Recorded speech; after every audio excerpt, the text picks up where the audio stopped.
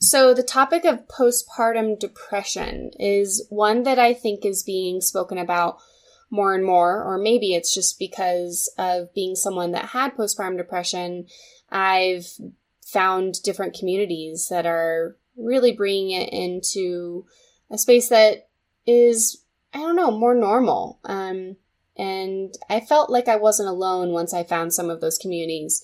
But large in part, those communities are all women. So when I came across Stephen and his story, I knew that he had to come into the third place, because it's one thing to talk about postpartum depression from a perspective of someone that has had it or recovered from it, and another to talk about the male partner of someone that was suffering and ultimately passed as a result of her postpartum depression. So, yeah, I mean, it's a really powerful story, and it's a really heavy story, right, David? Right. Yeah, I think it's such an important story to share. For that reason, again, bring men into the conversation. In this episode, I think one of the most powerful things that I walked away from was that postpartum depression is this large umbrella statement that's inaccurate for many postpartum issues. And we need better language around it. And for men to be brought into the conversation, to be truly a partner with their significant other in terms of pregnancy and bringing life into this world, it really helps to equip the couple to better work through this. So I think you're going to find that this episode is very powerful. It's very personal. I almost want to lead with a caveat that it is sensitive and it's difficult to talk about. So it is important, but do be aware, if this is something that you've struggled with, you may want to listen to this with someone else, or you might want to make sure that you're just really in a safe place to listen, because it will certainly draw a lot of emotions. But it is an incredibly important conversation to have, and we wanted to share it with you. Absolutely. So welcome, Stephen. We welcome you to explore the third place with us. It is an invitation to the gray space, a space where deeper connections are fostered through challenging, empowering, and engaging dialogue.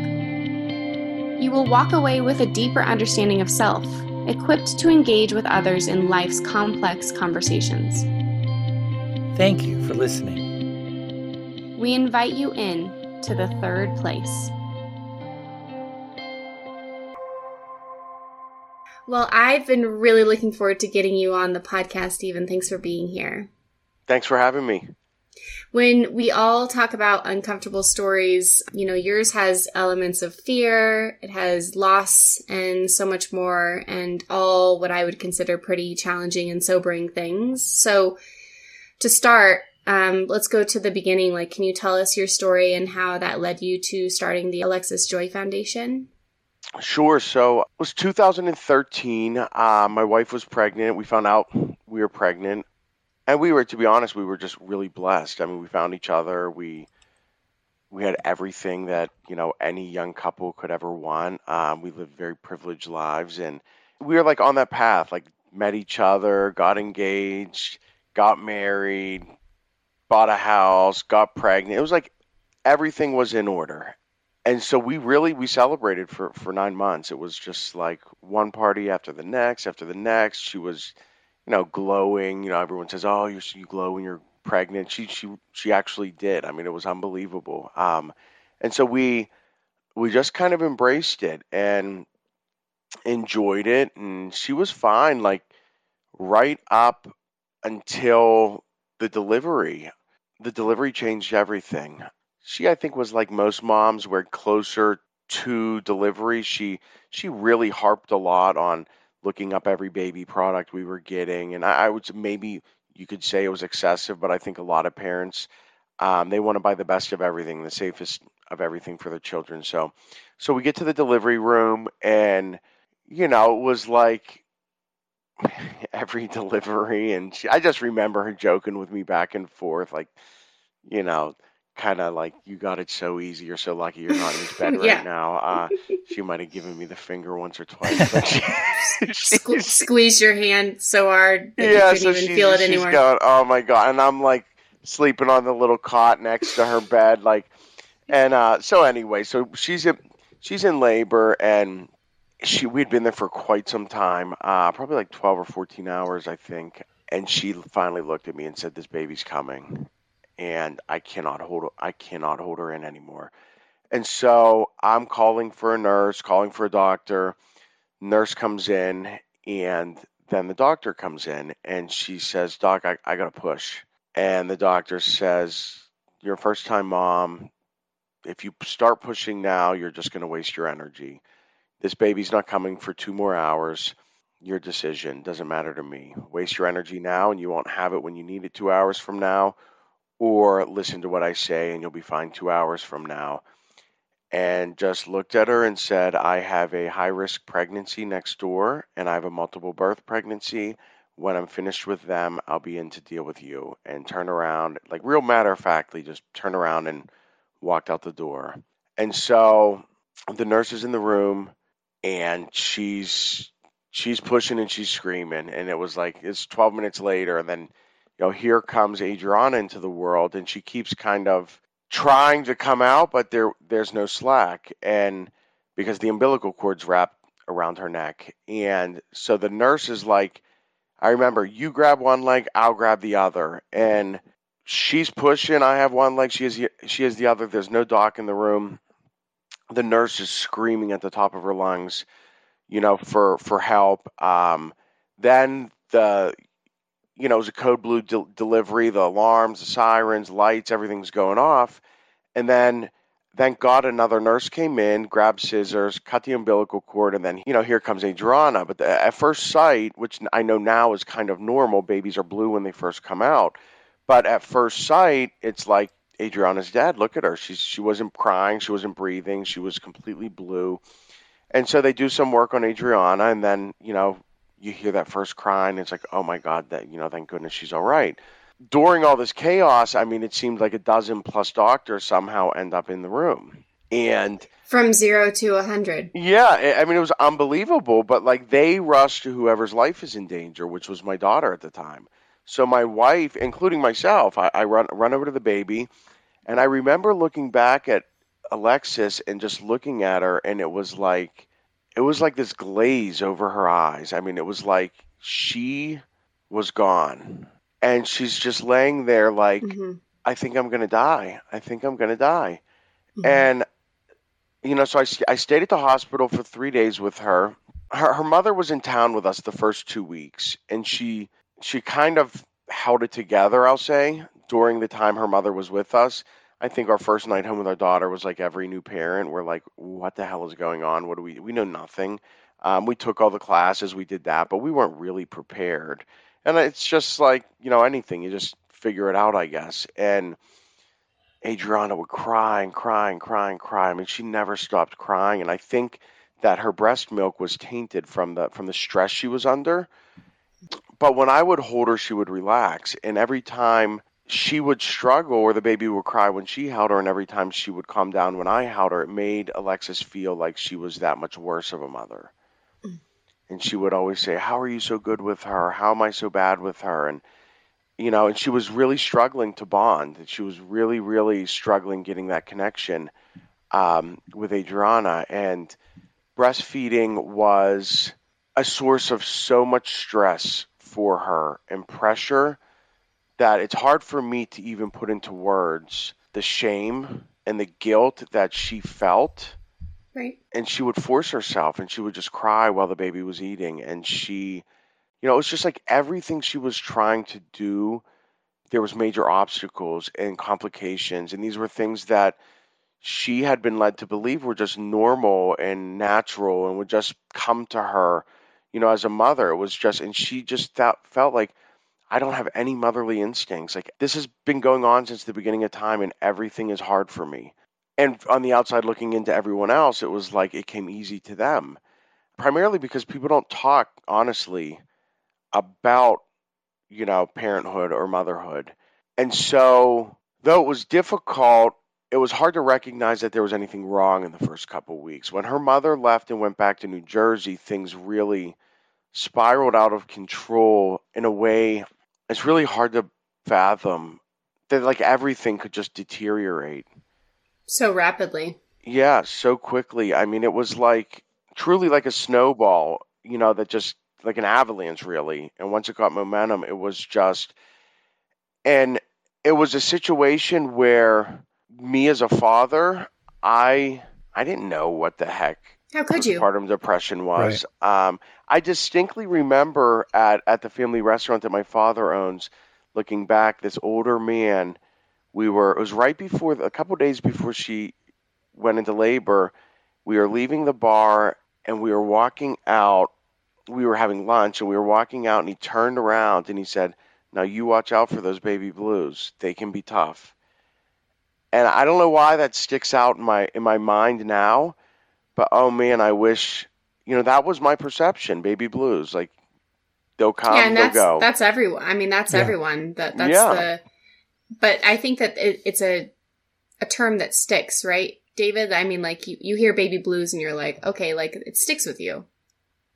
Yeah, I mean, definitely. I think that so much of the story is you do feel isolated, and I'm relating to pieces of your story. I remember when our oldest, who's now 3, was born, there was some concerns. They ended up being 0 at the end of the story, but when he was born, he came out blue, and I'm immediately freaking out, not knowing that was normal.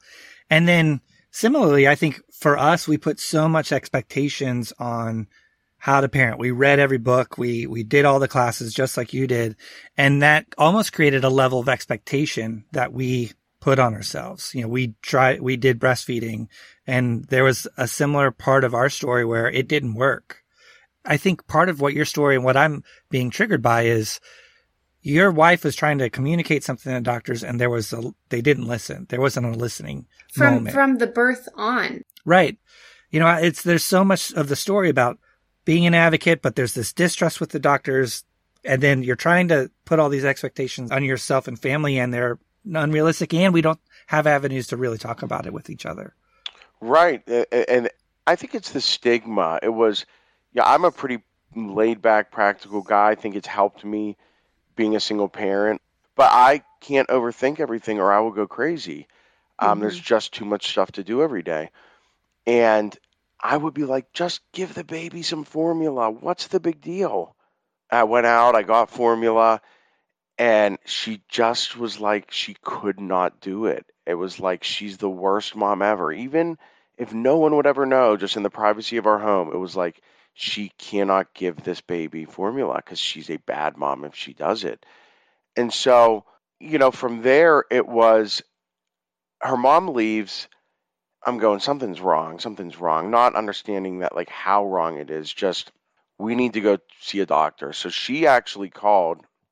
The whole ride down, my wife's going like, I'm crazy. She's going to think I'm crazy. And her anxiety was just crippling. I mean, when you would talk to her, she would stand up and she would grab her throat and she would just slowly back away from you while you talked.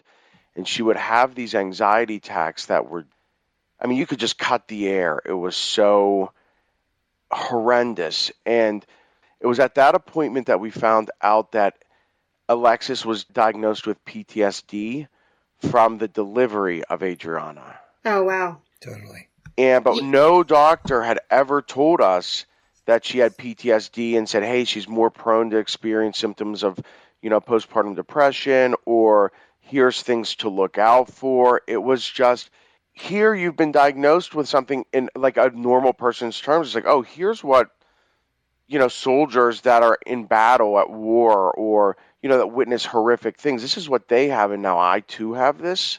Well, they say that there's 2 things that come up for me. They say that the closest thing to death is birth, right? And that as a woman, you actually experience the closest thing to death. So no matter what, whether the experience is everything you envisioned, expected, seamless, easy, no such thing, right? Or it's the most opposite end of the spectrum, extremely traumatizing. All of that is traumatizing. The body recognizes it as trauma because it's the closest thing to death. Also, your hormone levels drop to what's considered menopausal levels. And who knows, I'm not saying it perfectly. I'm not an expert, but I know that the hormone shift from the second that that child leaves your body on top of the trauma is so profound that the body's trying to recalibrate. Like, I think of that visual you said where she was just like blank. I mean, she's just trying to recalibrate on top of the trauma that she's experienced, no matter what the level of trauma it is to outsiders. And it's another thing that we do wrong in this country. We are so ill-equipped for what you really see. I think fathers leave traumatized after witnessing childbirth. Yeah. You know what I mean? And it's like, I don't want it to be like too much information, but like, how would guys be treated if their, areas were exploded during, I mean, it's really, I mean, it was like a scene out of a war movie. I mean, it is absolutely unbelievable. No one says any of the bad stuff. No one prepares you for any of it. We had never heard any of the negative downsides. So we're at this appointment, and at this point, Alexis has postpartum anxiety. And one of the things that was confusing was, you always hear the term postpartum depression. And Alexis would be like, well, I don't have that because I'm not depressed. I have this anxiety. So it's not postpartum depression, and it's a big problem everywhere, that it's, we're referring to all these different things. There's postpartum anxiety, postpartum OCD, postpartum rage, postpartum psychosis, but all these different things that just get this general term, postpartum depression, instead of perinatal mental health issue. And so it's confusing, and people say, oh, no, I don't have PPD. So she leaves knowing now that she has PTSD, postpartum anxiety, and she's given, 3 different exercises. One was to count from 100 to 0 backwards in intervals of 7. And then the other was to hold ice cubes in her hand. And the other was to take a warm shower and to bend over and hold her ankles as warm as she could possibly handle the water and let the water run down her back.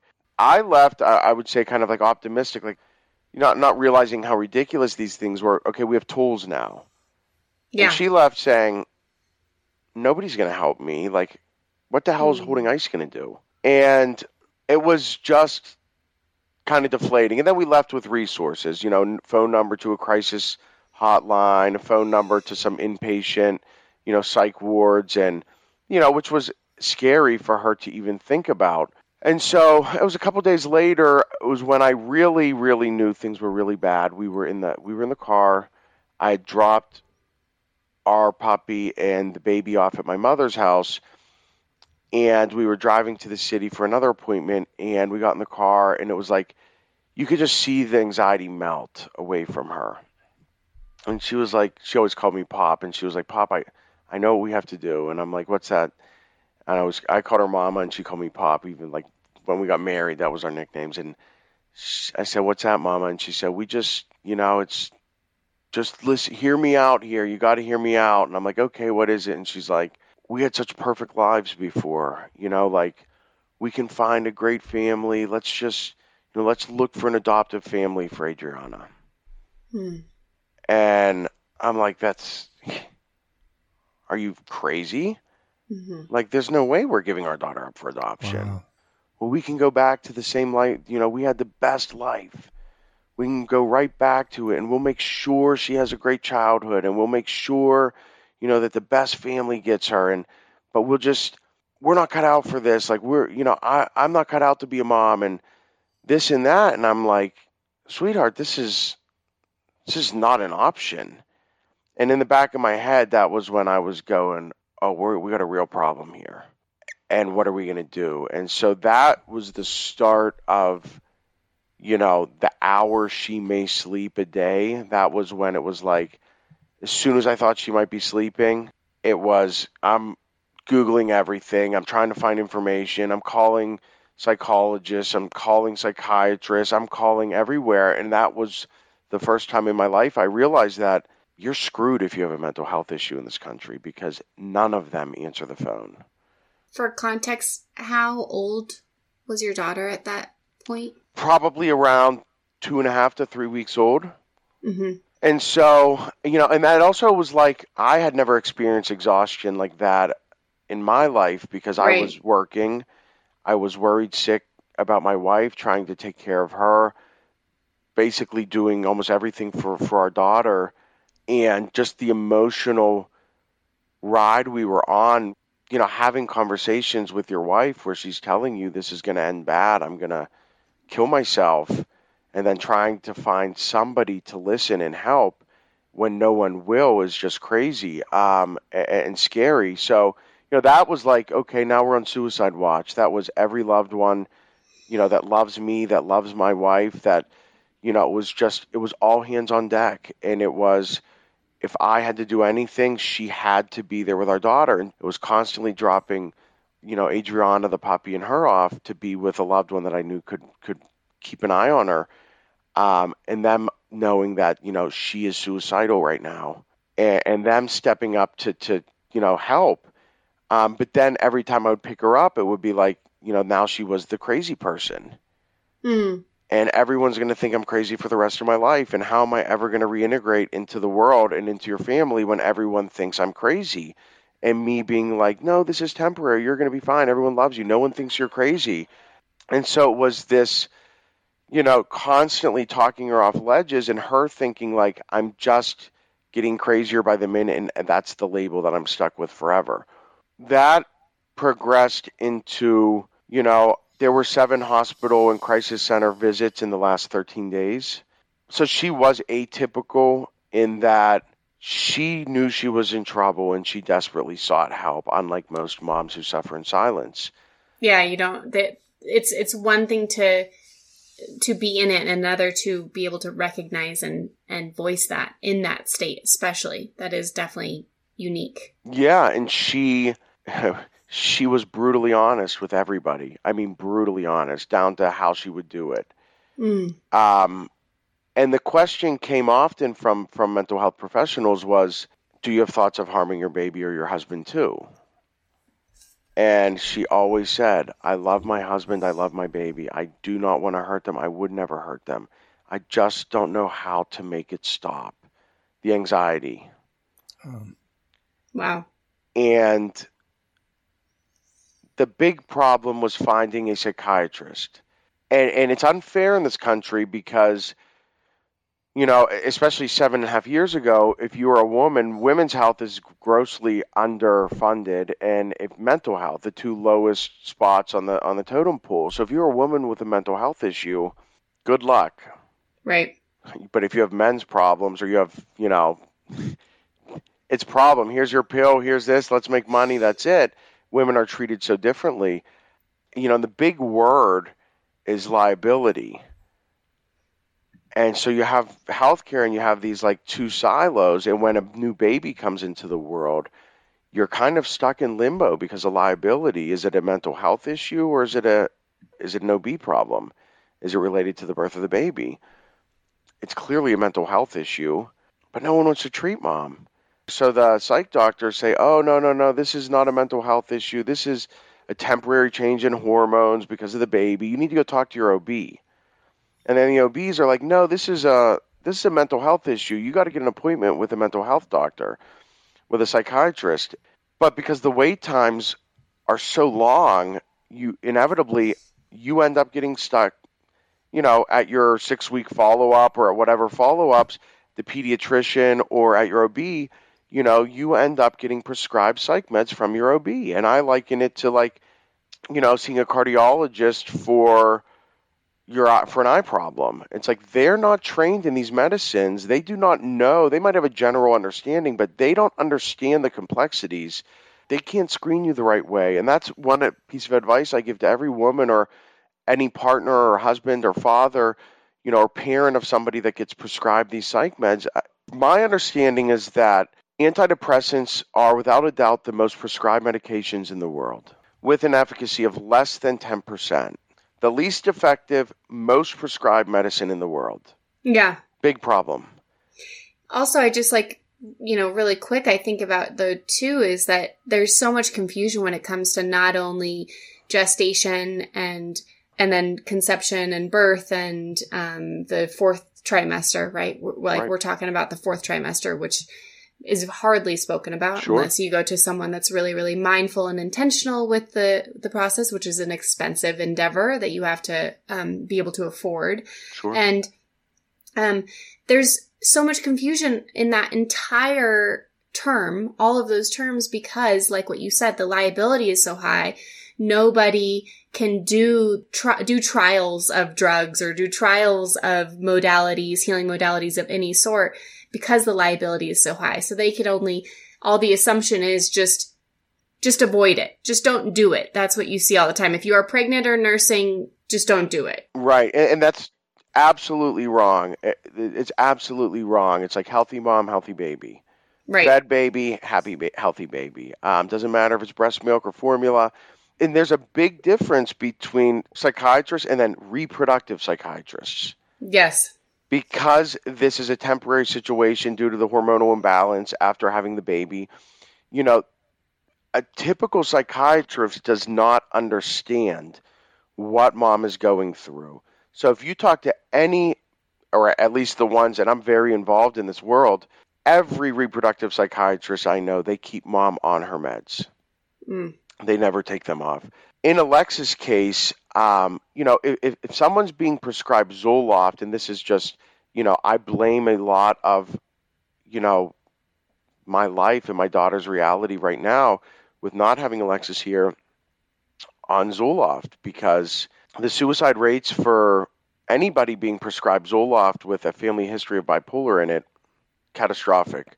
So for anyone listening, if you know someone being prescribed Zoloft, to make sure the doctor prescribing it understands your entire family's family history. It's one of the changes in the health system, Allegheny Health Network, that our facility is in here in Pittsburgh. They screen now using the MDQ, the Mood Disorder Questionnaire, specifically for family history of bipolar, because the effects that these antidepressants can have, even if you've never experienced a mental health episode a day in your life, as my wife, can be devastating, as they were for my wife. And I believe that, the Zoloft is what put my wife into a psychosis. In psychosis, I think 1 in every 2,000 mothers that deliver a baby experience it. And oftentimes in a psychosis, you have to understand that when somebody's in a psychotic state, they may look and talk and sound like the person you love, but they are not the person you know and love. And sometimes you have to make the hard decision, which is to put them in a situation that you would never want to see them in, i.e., a mental health facility, somewhere to protect them from themselves. And so I blame this medication for putting her into, was she anxious before? Yes. Was she struggling? Yes. Was she psychotic? No. Mm-hmm. And so when she got on the medicine, she started hearing, phantom baby cries. She couldn't sleep because she'd always say, the baby's crying, I hear. And I'd check on the baby would be sound asleep. She started putting the furnace up, and it was the first week of September. It was, it was still really warm, and it was in the 80s in Pittsburgh, and, she had the heat on, as high as it would go, almost 90 degrees, 85 degrees, and we'd be laying in bed and just sweating bullets, and I'd be like, babe, and you got to stop this. And she'd be like, no, the baby needs to be warm. And I would Google what temperature is baby comfortable at. And it would always say whatever temperature you're comfortable at. But in her mind, the baby had to be 90. And, and then she became scared of the dark. And I would say, let's take a walk with the baby. And she would say, are you crazy? It's dark outside. You can't take babies out in the dark. And so I always tell everyone, pay attention to what your loved one is saying. And even if it's not your loved one, if you know anyone that just delivered a baby, make sure that they're acting themselves, that they're not saying things that are out of character. Ask difficult questions to them. Everyone checks up on the baby, but the more important thing is checking up on mom, because the baby's going to be just fine. The only way baby's not going to be okay is if mom's not okay. We went through, and it's, hindsight's always 20/20, and I look back and I say, oh my God, Stephen, how did you not do this or how did you not do that? And the reality was I just was putting faith and belief into the healthcare system and trusting that what they were telling me was right.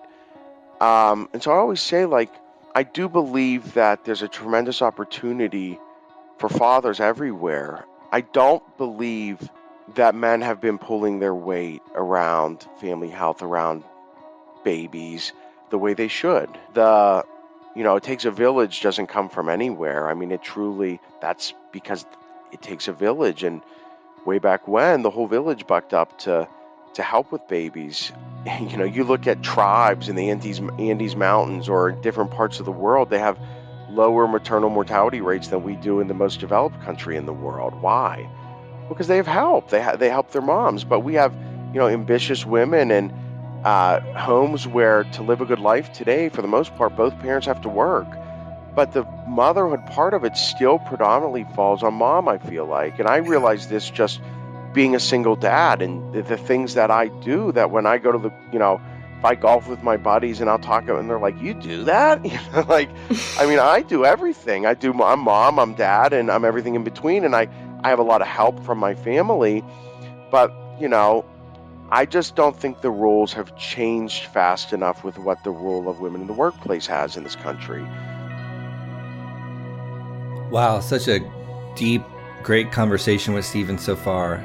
Join us next week as we continue the conversation about looking for the warning signs of postpartum depression and how to become an advocate for those affected by perinatal mood and anxiety disorders. Be well, everyone. The Third Place Podcast is produced by Podcast Publishing House. If you like what you're hearing, follow us and subscribe at all of your favorite platforms, Apple, Spotify. Also check out the episodes on our website, thirdplacepodcast.com, for additional resources and transcriptions of our episodes. The Third Place is all about continuing the conversation, so make sure you follow us on Instagram and Facebook at Third Place Podcast. There you can check out our weekly co-host Happy Hours on IGTV. And if you like what you're hearing and want to continue to support our work, you can check out our Patreon page at patreon.com/Third Place Podcast.